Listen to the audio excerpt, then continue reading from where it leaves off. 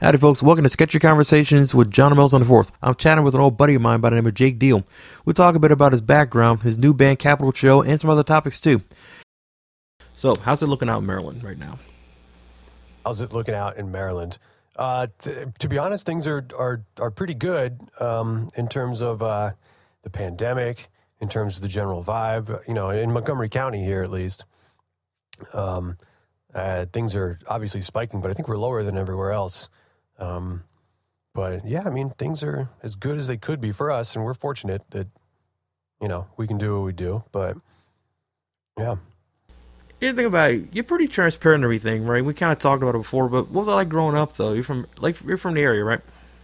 Yeah, grew up in Howard County, in a pretty, when you think of suburb, that's where I grew up, essentially, in River Hill, which, you know, it was not a particularly tough upbringing, normal suburban white dude issues, I guess. Yeah, I was fortunate that I had, you know, an infrastructure around me where I could learn to play drums with a full kit pretty early on, and my parents allowed it. But yeah, school wasn't really a huge issue. It did, you know, normal suburban white kid stuff. But yeah, I mean, it was pretty white bread stuff, I guess. I don't know. Nothing really sticks out as being dramatic or anything like that. I played in a kick-ass band in high school. That was pretty cool. Yeah, kind of some post-hardcore stuff, right? Exactly, yeah. Yeah, there was like an incident in Empire, right? Or something like that, right? But those guys had it coming, though. Those guys deserved it, yeah, though, right? That was with a band I played with right before Jenny Hates Techno called Empress and Tasting Darkness. Yes. Right when I was coming into my own as like an adult, I blew up at the guy because he wouldn't pay us out. And, you know, I was thinking before this, you mentioned Empire, I was thinking, I don't really have any shit to talk about any previous bands or anything. It's all been, you know, pretty good experiences. But I will talk shit about venues, Empire being one of them, top of my fucking list. You know, shit, I do too. Like on Twitter, it's like, you know, those are things that somebody asked me, are you upset some of these venues are closing? You're right. I shed a tear of laughter because some of these bastards deserve that shit. Dude, Empire, you know, wasn't that Basement Jacks or something before it was It Empire? was one of them. Shit, you know. Yeah, it was a cool venue. I mean, I still like look at those pictures fondly because Kelly was in that band too. Yeah, so my mom came to a gig and took a bunch of pictures there. Oh. But yeah, Empire, they had a good sound system. Yeah, but yeah, all the venues closing. Some of them like Villain and Saint. I always liked that place. I don't know if you're familiar with that. I was trying to get booked over there actually, and one of my bud's bands was playing over there. But then, for some reason, they got it's like, you know, they got rescheduled or something like that. I was supposed to do something over there to the Nirvana tribute thing, you know. Oh yeah. And it's weird because we actually nailed a version of About a Girl and the other song. It was on the first album. It was I can't remember Smells Like Teen Spirit. No. Shoot, that would have been. I would like to revamp the fuck out of that thing, actually, you know. Ooh. Blue, that was a song. The first album. Blue actually did that right there, you know. So it was like, good song. That was a great fucking album, the first one, Bleach. I didn't realize how gritty they can get. It was boring. It was almost like, is it metal? Is it punk? Is it pop? Yes. It's all of it. All of the above. Exactly, you know. Yeah. But, circling back, yeah, I didn't blow up at anyone in Sacred. I mean, I was 15, 16, 17. We were just happy to play gigs. You've never been the type to do that. You've been the reasonable one, you know. Well, since, you know, if it's my money, my car, you know, my reputation on the line as an adult, I'm happy to blow up at people, and even if it's only $15 for making it at the end of the night, I want that damn $15 out of principle, you know. Had a couple incidents. I don't know. I'll never forget this one wrestler said this a while back. The wrestler, my name is Samoa Joe, said, I've never been in a fight, but I've been involved in a few assaults. I'm like, I like how this guy thinks. None of my confrontations ever involved any sort of fisticuffs. They were just, you know, verbal arguments, you know, back and forth. Same here. I have a tendency more scream at people and kind of roast the shit out of them. Shoot. But yeah, it's like, all right, so, but yeah, Empress Tasting Darkness, though, because it's a funny story. You actually had a page on the old Afro Punk site, believe it or not. Tasting Darkness did, yeah, I know. Yeah, they did. Yeah. I remember because it was like, it didn't realize, wait a minute, and I saw you there, right? Yeah, I think you ran that or something back in the day, and it's crazy how our paths kind of crossed. Kind of like, okay, I was a moderate. Here's the deal: when it came to Afropunk, I was one of the first 20 members, right? First 20, 25 members of the board, right? Yeah. So, in fact, I'm even interviewing a lot of people from the first wave before it turned into, I don't know what the fuck to call this thing, but yeah, but like, okay, so, but the thing I always kind of dug about you, actually, you always play in the bands where you always wanted to learn, basically backgrounds didn't matter. It's only, can you play? Cool.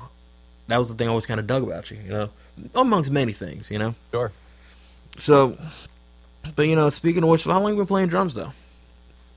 Playing drums. Let's see. I started when I was 9, so 23 years, over 2 decades. Yep. Yeah, that's about right. I've been playing drum set for 21. I originally started playing, in the elementary school concert band. So, learning how to play the upright bass drum, concert snare drum stuff, crash cymbals, a little bit of bells and xylophone. And I did that all through high school, and then started playing drum set when I was like 11 or so. Okay. And it's all downhill since then. No, just kidding. Nah, not downhill. More or less like, yeah. But yeah. All right, so biggest influences, and what do you learn from them?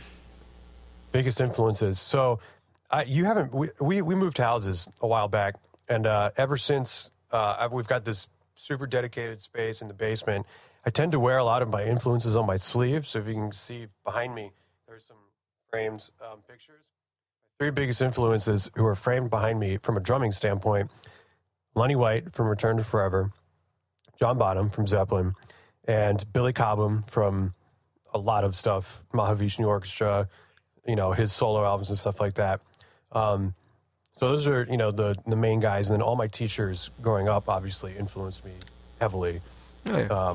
From the dudes who taught me jazz fusion, and about those jazz fusion guys, and in college, Afro-Cuban, my teacher in college, who started teaching me about the clave, how to incorporate some Afro-Cuban rhythms, up through, as when I moved to DC, I started learning about go-go and tangentially sort of got into this whole world of, gospel chops and worship music and stuff. Not that I ever really took a deep dive into that, but learning kind of how to chop it up a little bit, that was fun to learn. So that's the long and short of it there. Okay, good shit, because I always felt like that's another cool thing about you too, because you've always been open musically to like check out certain stuff. Because I remember like, we posted videos on YouTube, back in 2014. We still do, but you post some stuff from Kendrick Lamar, I believe, and also Foo Fighters as well. So I'm like, all right, you have like a very diverse. Dave Grohl, he has to be an influence too. Damn. Oh yeah, of course. Can't believe I didn't mention that. Funny thing about it is though, you and Dave Grohl share a lot of the same influences, though. Or he's influenced by the guys who are influenced by the guys you're influenced by, Yeah, I think we could all divide by 2 and figure out, everyone's influenced by John Bonham. Oh, of course, Yeah. Yeah, I in terms of influences, I'm very passive that way, but I'm like lazily passive. So like if someone, just a general acquaintance recommends a band, say, cool, and I'll check them out, and maybe I'd take a listen. But if I play music with somebody, and especially in a band, and we might cover this person or this artist, then I'll become a fan of it. For example, for a while I was sitting in with Kelly's old cover band, and they covered a lot of Bruce Springsteen. And while I always had respect for the boss, I never really thought to, try and play along to any of these tunes, and they're kind of like deceptively difficult. Billy Joel too. Very nuanced. Yeah, incredibly nuanced. And then it's, Grand Funk Railroad, stuff like that.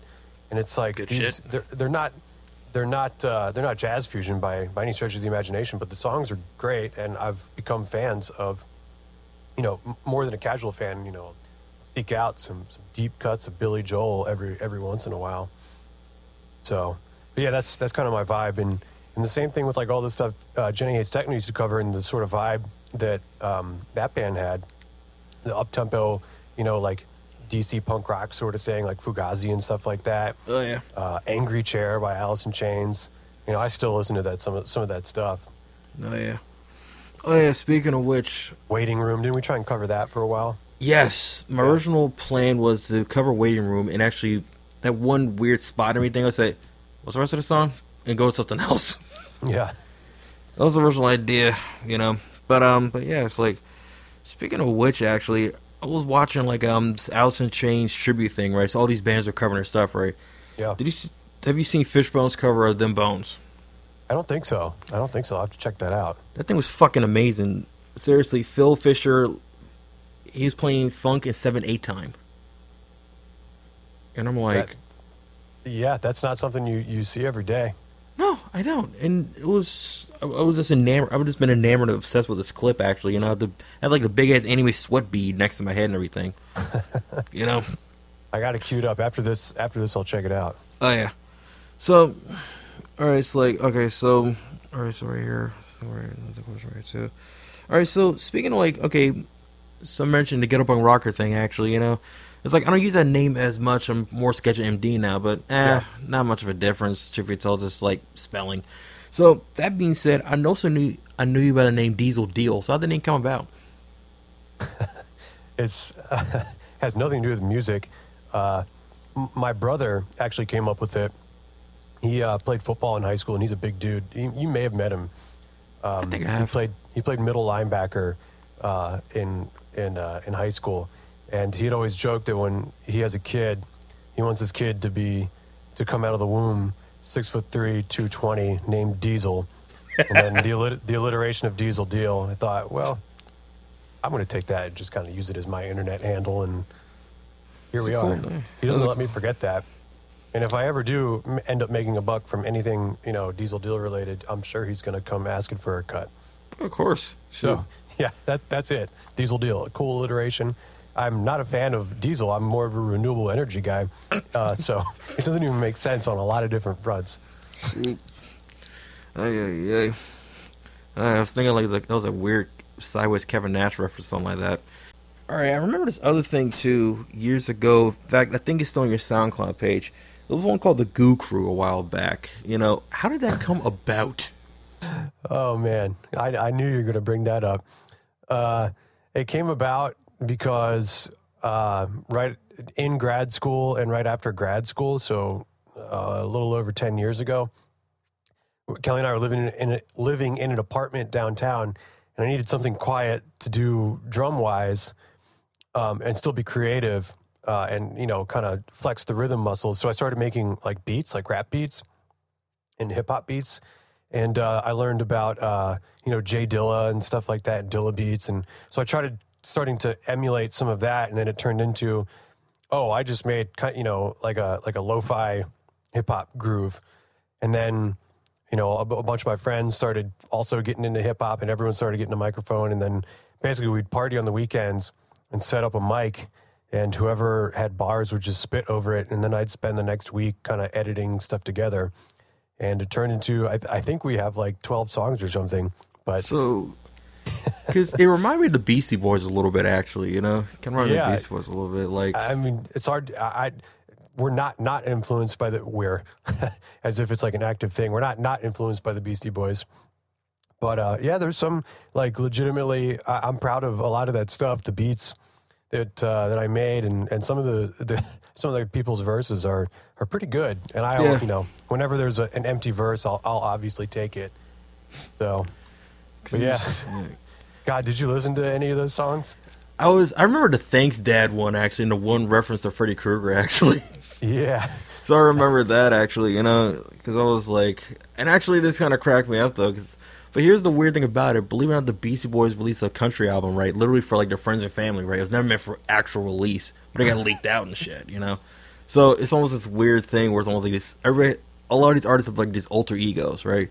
Oh, yeah. Like, okay, one of my favorite artists is Blowfly, right? And he was, songwriter Clarence Reed, wrote, like, a lot of stuff for Down in Florida, Clean the Wound by Betty Wright, shit like that, right? But he's technically one of the pioneers of rap. He's, like, you know, before even Luther Campbell existed, he was literally rapping dirty, you know?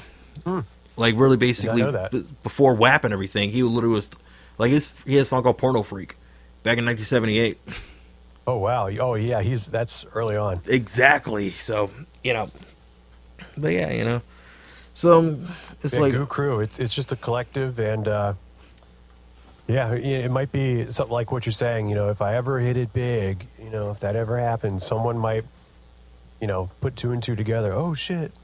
Yeah, but it wasn't bad or offensive, though, actually, so it's almost like, it's like, cancel Diesel Deal Party. It's not going to be like that. It's almost like, this guy's fucking hilarious. No, you know what's funny? So, well, if there was anything bad, it wouldn't have made the cut. I don't think anything bad slipped in there. Fuck no, and I listened with ears like, what are they going to do? Yeah. A bunch of suburban white kids. What are they rapping about? That's what I was looking at. I was like, yeah. All right, y'all get... It's like, you know, it's like, okay, let's see what you're going to do. I was like, okay, pleasantly surprised. But not that I expected anything, because you would never do I know. But I would have taken it down had there been anything, like... Of course. Like, bad, but yeah, it's fun. I wish we could still do it, but everyone kind of moved away, and I haven't really been grabbed to make any new beats lately. So it's been a while. Oh, but yeah, we have a Scientology song, and I was looking at the plays on the SoundCloud, and oddly enough, the song about Scientology, kind of obviously parodying Scientology, it has hundreds of plays, if I'm not mistaken, and everything else is like 12, 13. So obviously, some Scientologists maybe have found that, you know, in their Google searches. So. You think Tom Cruise right there is basically clicking with rage listening? Maybe. All right.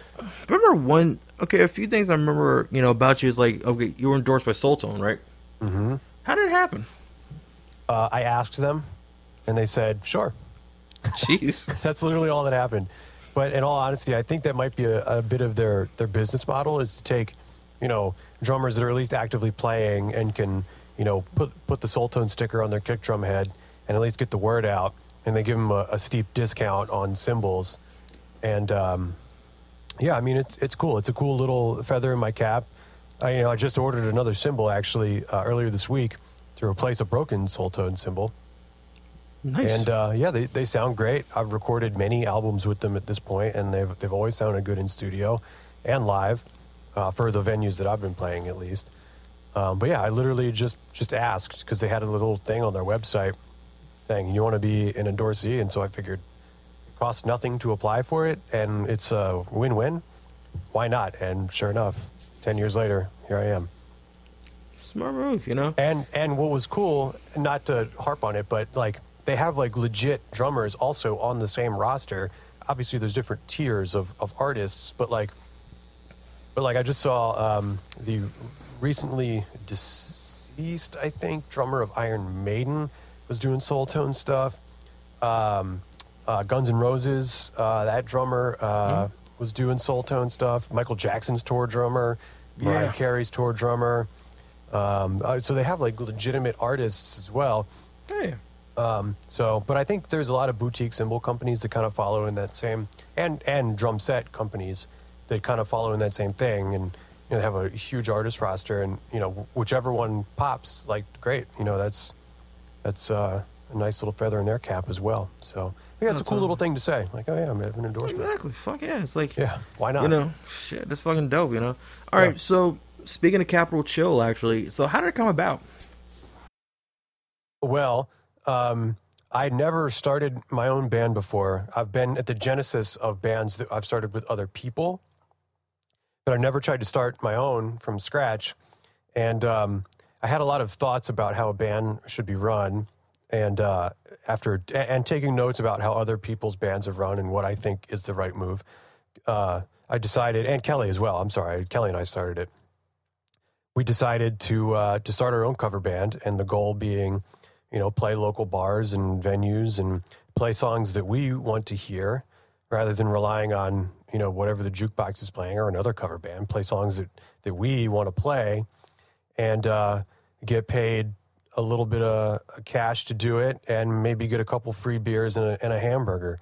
And if I'm going to the bar, I might as well also be playing drums, which is something I like to do, and have a few beers and get those for free. That's kind of what drove it. And I'd spent, so we started at the beginning of this year in very poor timing, but I'd spent the end of basically 2018 and 2019 playing a shitload of gigs with a couple different bands, and a lot of them were awesome. In fact, all of them were great gigs. But a lot of them were at, like dive bars and stuff, which I love. But playing a half-hour set, it just wasn't enough. And so I'd like to just hold the stage for a couple hours and play a couple sets of music that I like to play and hear. And hopefully people do as well. So that's how it started. So talk about Mother's Oven, though. Mother's Oven, yeah. There was We put out an album in July, a double album that we've been working on for quite some time. And, as I'm sure everyone who also has a day gig knows, sometimes recording music and playing gigs on the side takes some time. So, yeah, we started writing and we recorded it in chunks. We'd write like 4 or 5 songs, and then we'd pick a day or really a weekend and block that out to just start recording it. And the beauty of it is, between all the members in the band, we've got a bunch of recording equipment and the infrastructure here to, we can play as loud as we want and take as many takes as we want.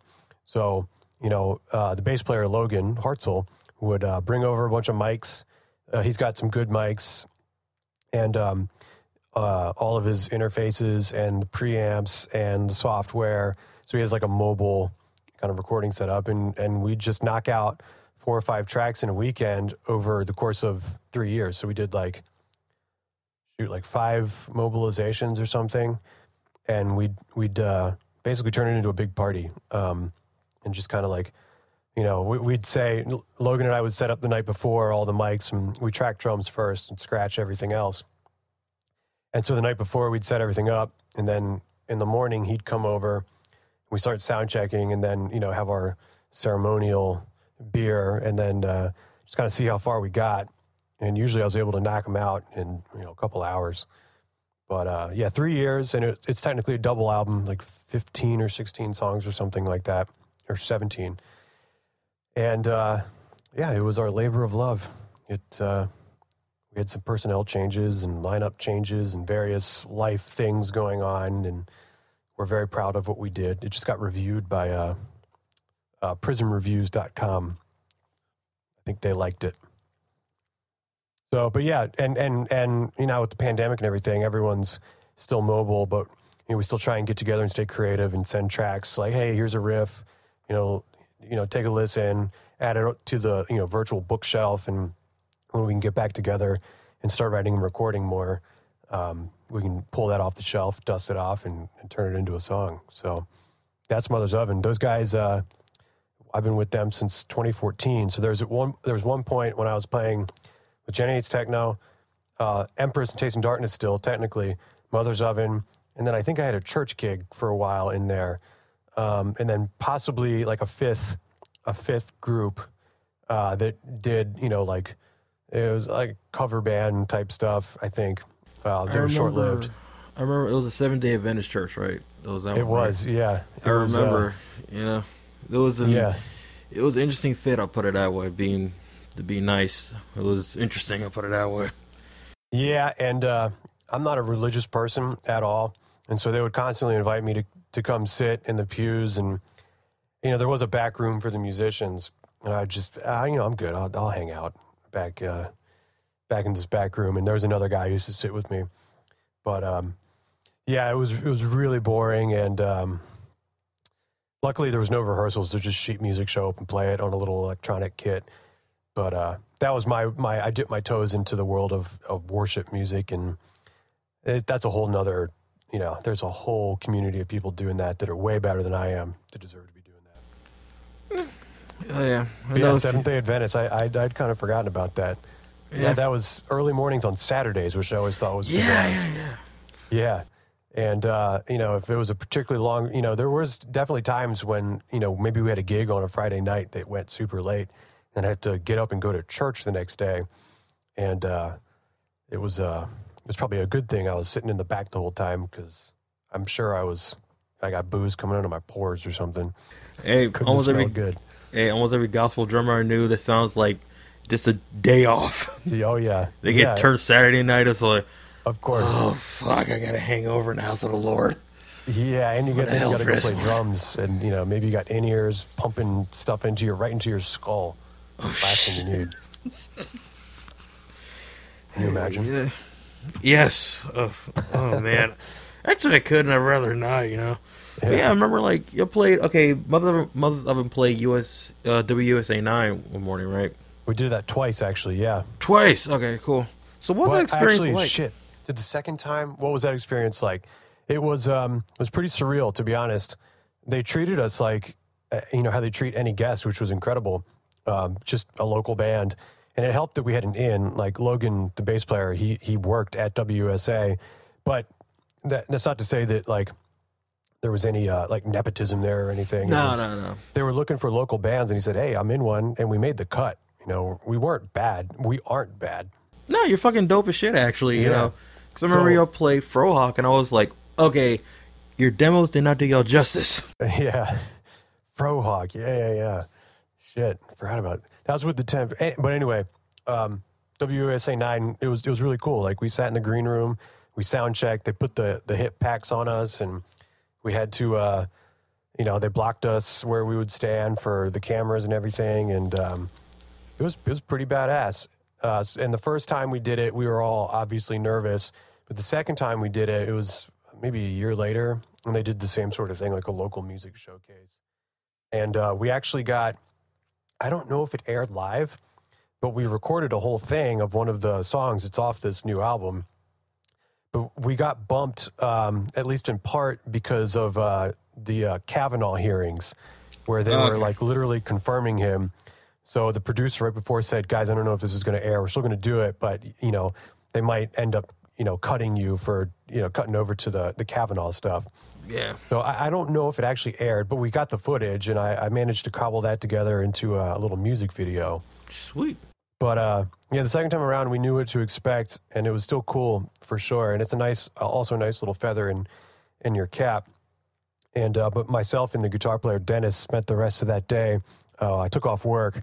We spent the rest of the day kind of being like, hell yeah, we were on TV this morning, and then we just got annihilated at a bar for the rest of the day, just telling everyone who'd listen, yeah, man, we're in a band. We were on TV this morning.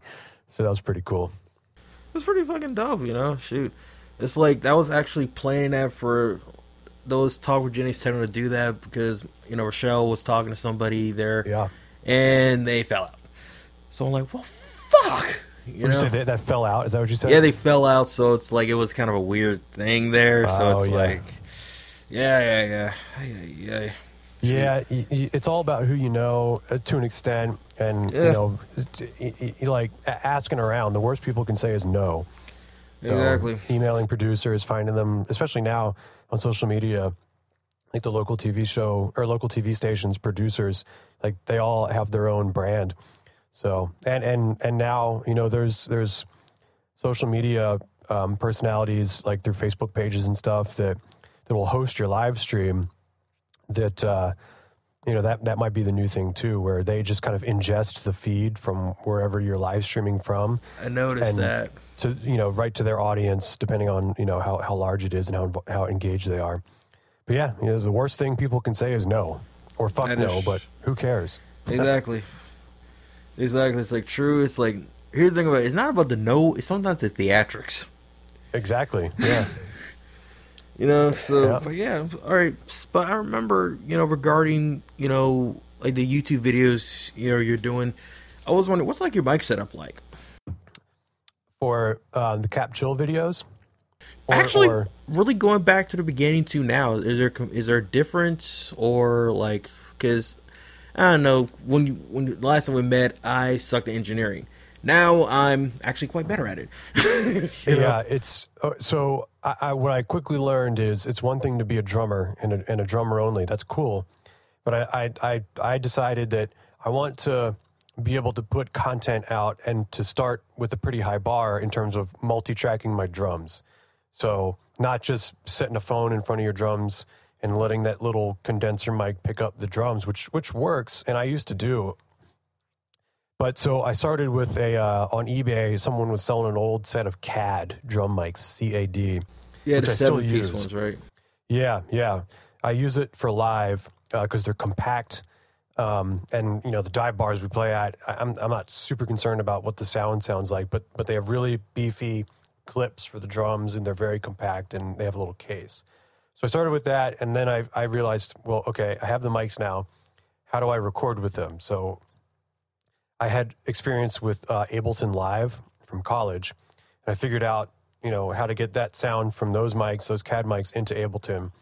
And then from there, it was, okay, I don't feel like breaking down my mics every time I have a gig versus when I come home and do my drum covers or whatever. So that started me into my whole world of buying audio equipment, and I have since bought a shitload of microphones. Oh, yeah. So I've got all Shure Beta mics on my kit. I've got the 98 AMP on my floor tom, the 58A on my kick, the Beta 57s on my snare. Actually, I just have 57s on my rack toms. And then I've got, some Rode condenser mics, the nice. Large diaphragm ones. And ribbon or condenser? I think it's just a condenser mic. It's the NT1A that we use for vocals. And then I got another whole mic box for live sound as well for vocals and miking cabs, which are just, Shure Beta 98s and 97s, as well as a handful of, random AKG condensers or something like that. And it's a constant perusing of eBay for, what mics did Foo Fighters use back in the day? That you can buy cheap now from 1995 or whatever. So, but yeah, that's kind of the mic evolution. This is actually a mic that someone left at my house in high school, and I figured it's perfect for a talkback mic, because this is what I communicate with the vocal booth if we're all wearing headphones. It's just easier to talk into this mic. Exactly. It's like, similar situation. Like, yeah. When I was recording drums for like demos and stuff like that, like what I would do is do like the 4 mic setup, basically something like sometimes 3 or 4 in mic, because like for example 2 overheads, kick and a snare thing, just make sure the thing's balanced and have the drummer play balanced out and everything. Get some really good stuff. Basically, sound like old Rolling Stones album. Yeah, like a Glenn Johns sort of thing, right? Exactly. Yeah. Yeah, and there's something to be said about that, but at the same time, if you have the means and the ability to get 10 mics on your kit, do it. Do it. Yeah, why not, right? Exactly. Basically one in front, basically even like it's the thing, I was trying to do that one time, but it didn't come out right. I was trying to be, because sometimes I notice with the bass drum, the mic both sides, the beater side, and also like the front side as well. They try to do that. So I was trying to do that. It didn't come out right. So there's some intricacies to that. Yes, there are.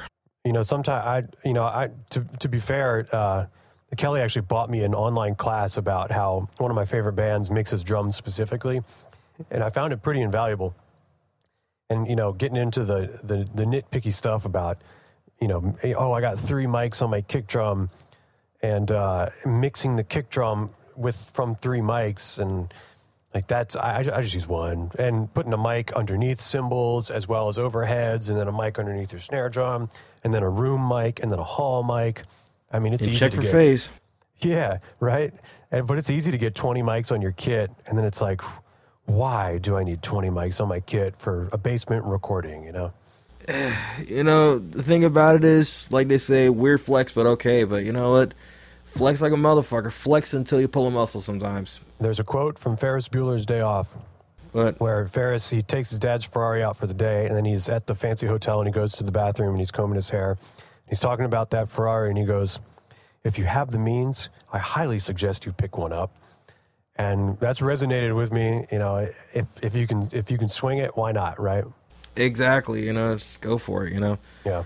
So that's the best way to. Shoot. So I always wonder, with certain bands, did you ever feel like you had to kind of research or get into a sound that you weren't familiar with? Definitely, every single band. Especially when it comes to covers. Like, you can tell a lot by a band's sound when you ask, what sort of tunes do you guys cover? So, I'd never really played punk rock before. And when I started getting into Tasting Darkness and Jenny Hates Techno, some of the, double and quadruple timed 4/4 beats, that's something I'd not really spent much time doing. So I did a lot of research, and like, even that Blink-182 song that we covered with Techno. Yeah, damn it, yeah.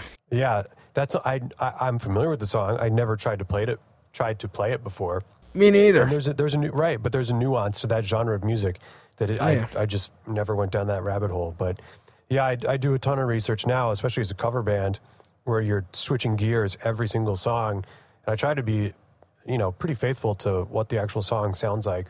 So there's, some of the videos we've recently put out.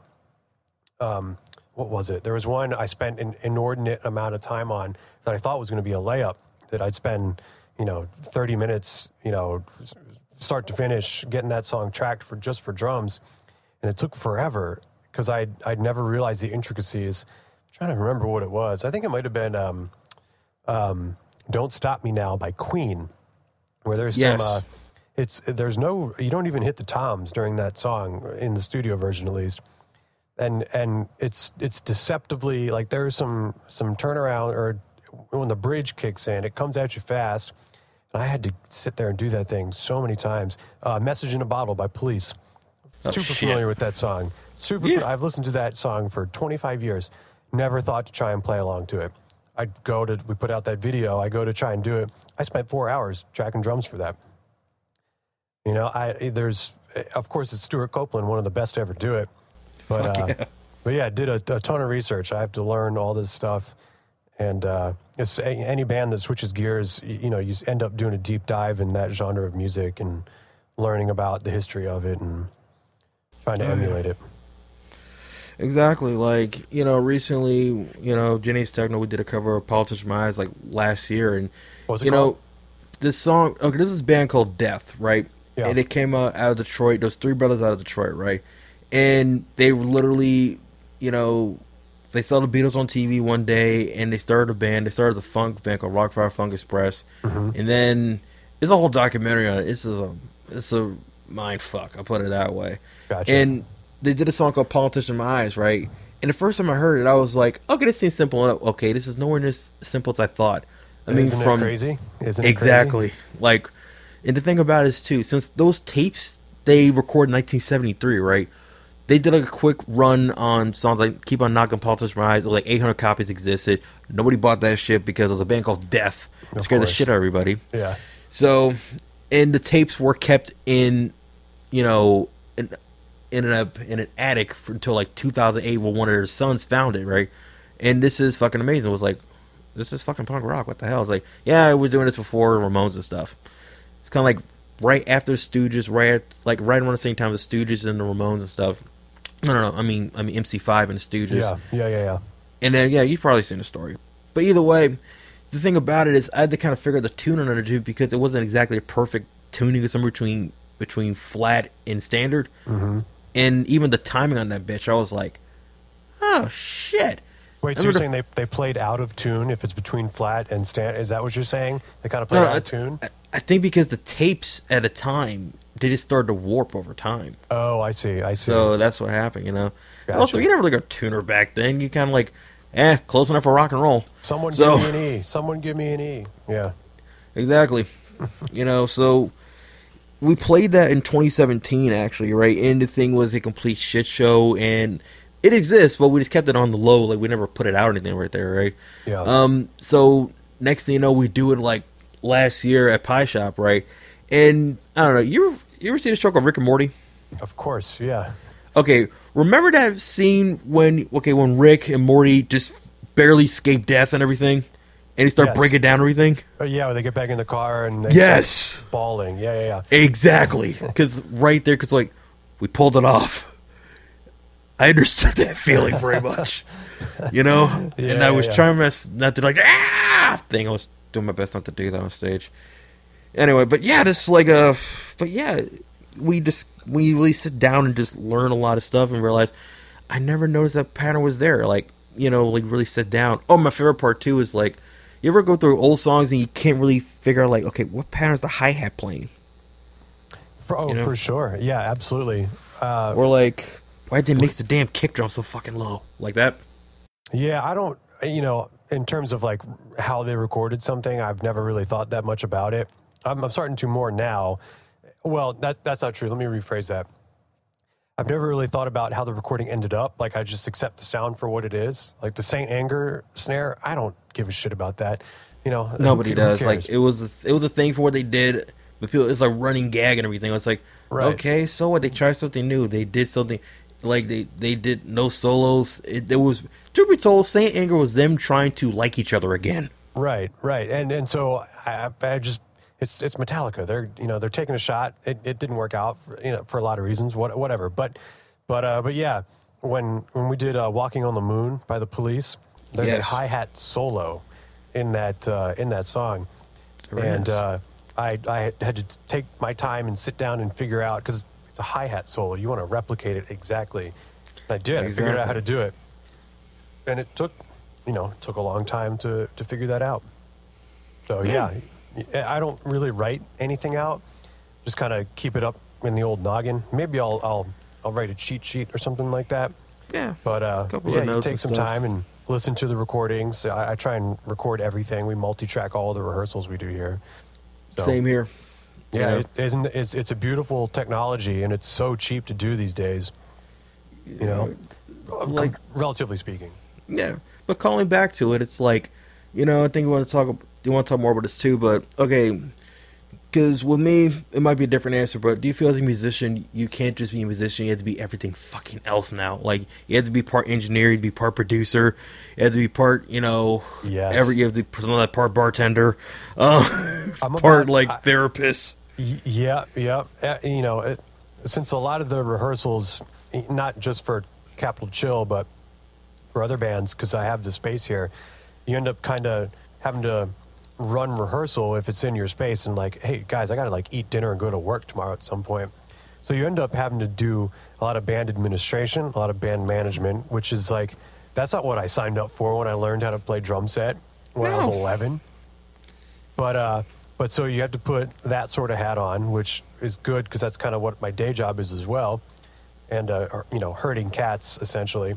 And then I've had to give myself a crash course in how to record stuff, engineering, producing, to an extent. And I think that in 2020, at least, as any musician needs to at least have a working knowledge of a DAW and an interface, in addition to whatever their primary instrument is. Totally. Like my dad's picking up guitar again. He used to play a lot when he was younger, and he's since picked up a couple guitars. Yeah, he was real good. He came from that school of like Hendrix, Clapton, Stevie Ray Vaughan, that sort of like the bluesier blues. Shit. Yeah. Because I remember years ago we were talking about, you saw Joe Bonamassa live, right? I did, yeah. Kelly and I did, yeah. Yeah, it was like, we had a kind of interesting conversation about that, I'm not going to delve too deep and stuff, but that's the fascinating thing about influences, right? It's kind of like, I'll put it this way. People were kind of like, you kind of felt like, it was this thing where Joe Bonamassa where people expected a certain kind of blues sound, but seeing where his influence was, it made sense that it would sound like that. Of course. Like, here's a weird analogy. Like, I remember, like, people were surprised about, like, when Soulja Boy basically said, my first rap album was actually 50 Cent's Give Her a Die Trying. And I was like, how could you? I mean, there was so much other stuff. I was like, dude, he's like, well, at the time he was like in his late teens, early 20s when he admitted that. What the fuck are you expecting him to do? He's probably younger than I am, probably. Exactly. So that's his point of reference. Well, that's shit. So it was one of those kind of deals where it's like. But that's how everyone starts, right? You start with what's popular at the time, and then maybe you work backwards, and you start right. Exactly. You do you do the deep dive, you do the delve, like for every ska kid they discover Fishbone, hopefully, or if you if you like Deftones and you like Faith No More, hopefully you discover Bad Brains, shit like that, whatever, Definitely. Just, if you like Nirvana, hopefully you find about Flipper, you know, or the Beatles. You know, well, it's kind of hard to not find about the fucking Beatles or the goddamn Beatles. It took me a long time to appreciate the Beatles. I'm not going to lie. So I'm trying to figure. Okay, but back to the Capital Chill videos. Yep. You know, so how do you record those? So first, I'll take a backing track if I can find isolated tracks of whatever song we're trying to cover. I'll make a multi-track backing track out of those tracks, or just the song itself if there are no isolated tracks. And I'll send out various iterations with a click track. Like if there's time changes or something, I'll have a click track that folks can turn on and off in their DAW. So they download the backing tracks, and they can turn on and off whatever they want. And then basically they record against it. Everyone records against the same backing tracks, and I piece it together and start sending out mixes as I replace the elements of the backing track with the actual guitars, the actual bass, keys, vocals, or whatever. And that's really it. We're fortunate that the folks we have now, shout out to Rafa and Boyan and Kelly, have the ability to record themselves from their house, so we can continually put out stuff during COVID, you know. But that's it. I just sent out a backing track, and the one thing maybe people have an opinion about this, but I always snap it to a grid. Like, it takes some of the feeling out of the song, but I do it so that it's easy to not copy and paste, but you know, it lines people's stuff up, you know. And if something's not quite right, I can easily fix it here and there, you know, change little things. And it just makes it easy for a click track as well. So it just makes sense for stuff like that, you know. If you're going to do like a multi-track and stuff, it's not live, it's the better thing to do. Yeah. Or I mean, if you're recording in a studio and you have scratch tracks right there, if you know, it's one thing to do it without a click track or anything like that, but yeah, for doing covers that have been done 1,000 times before, 100,000 times, I don't think anyone's going to be like, oh, the groove on Everlong increases slightly during the bridge. I didn't really hear that out of your track. Not that we ever get comments like that, but it's just easier for me to do the post-production on it if I can easily move stuff around and line it up pretty quickly. Exactly. You know, like, and the thing about it, you ever run across a song that goes so far with the fucking grid you can't believe it? Like, holy shit. Quite the opposite, actually. I've run across a lot of songs where I'm pretty sure they didn't use a click in studio, but they're still just like, you know, mechanical with the tempo. Like, they all just nailed it. Yeah, but there's been some time signature changes that I'd never really given much thought to, that when I go to actually grid it out and mark those time signature changes in the DAW, where I'm like, oh, shit, they threw in a random measure of 6. That's pretty cool. I like that, you know? Wait, what was that? Okay, there was this one Soundgarden song that's actually in 6/4 time, but it's played straight, and you don't realize it's in 6/4 time. Oh, I don't know. I feel like I've heard that trivia. I'd have to listen to it, but it's going to drive me nuts. Actually, I'll send it to you after the interview and stuff. Yeah, definitely. But it was one of those things where I didn't realize. Wait, they're playing this in 6, and it's not like a 1, 2, 3, 4, 5. It's like 1, 2, 3, 4, 5, 6. Oh, it's straight 1. 6. It's like, yeah. Exactly. I'm like, oh shit. You know when you hear it though. My one little piece of trivia like that I like to pull out from time to time. I can't take credit for learning this, but in Master of Puppets by Metallica, obviously, there's a little piece where it's like that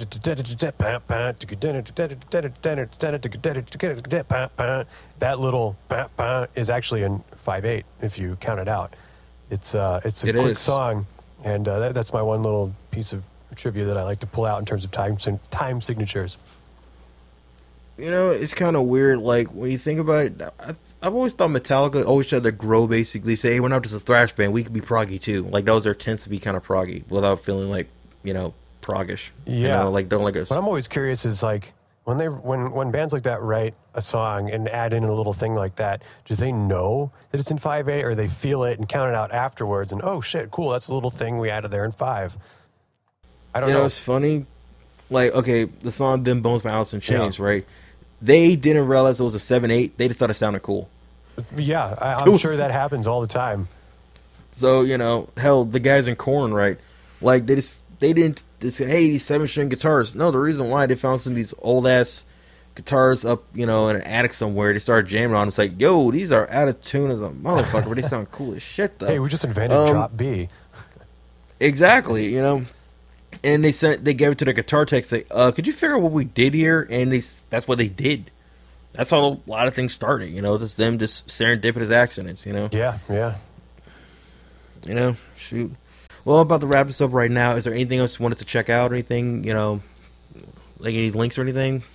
Search Mother's Oven on all the wherever you get your music from. We've got an album out there called Copy the Stars / Music from the Brink. And check out Capital Chill on all the social media and storefrontier.com / Capital Chill Band to get yourself a cool shirt. It's like what I'm wearing here. Koozies for your beer cans, which they have not come in yet. But that's about it. Well, Jake, great chatting with you. Thanks, you too. Hey, that was Jake Deal. Check out his bands Mother's Oven and Capital Chill in the description. Feel free to share the show. Until next time, take it easy.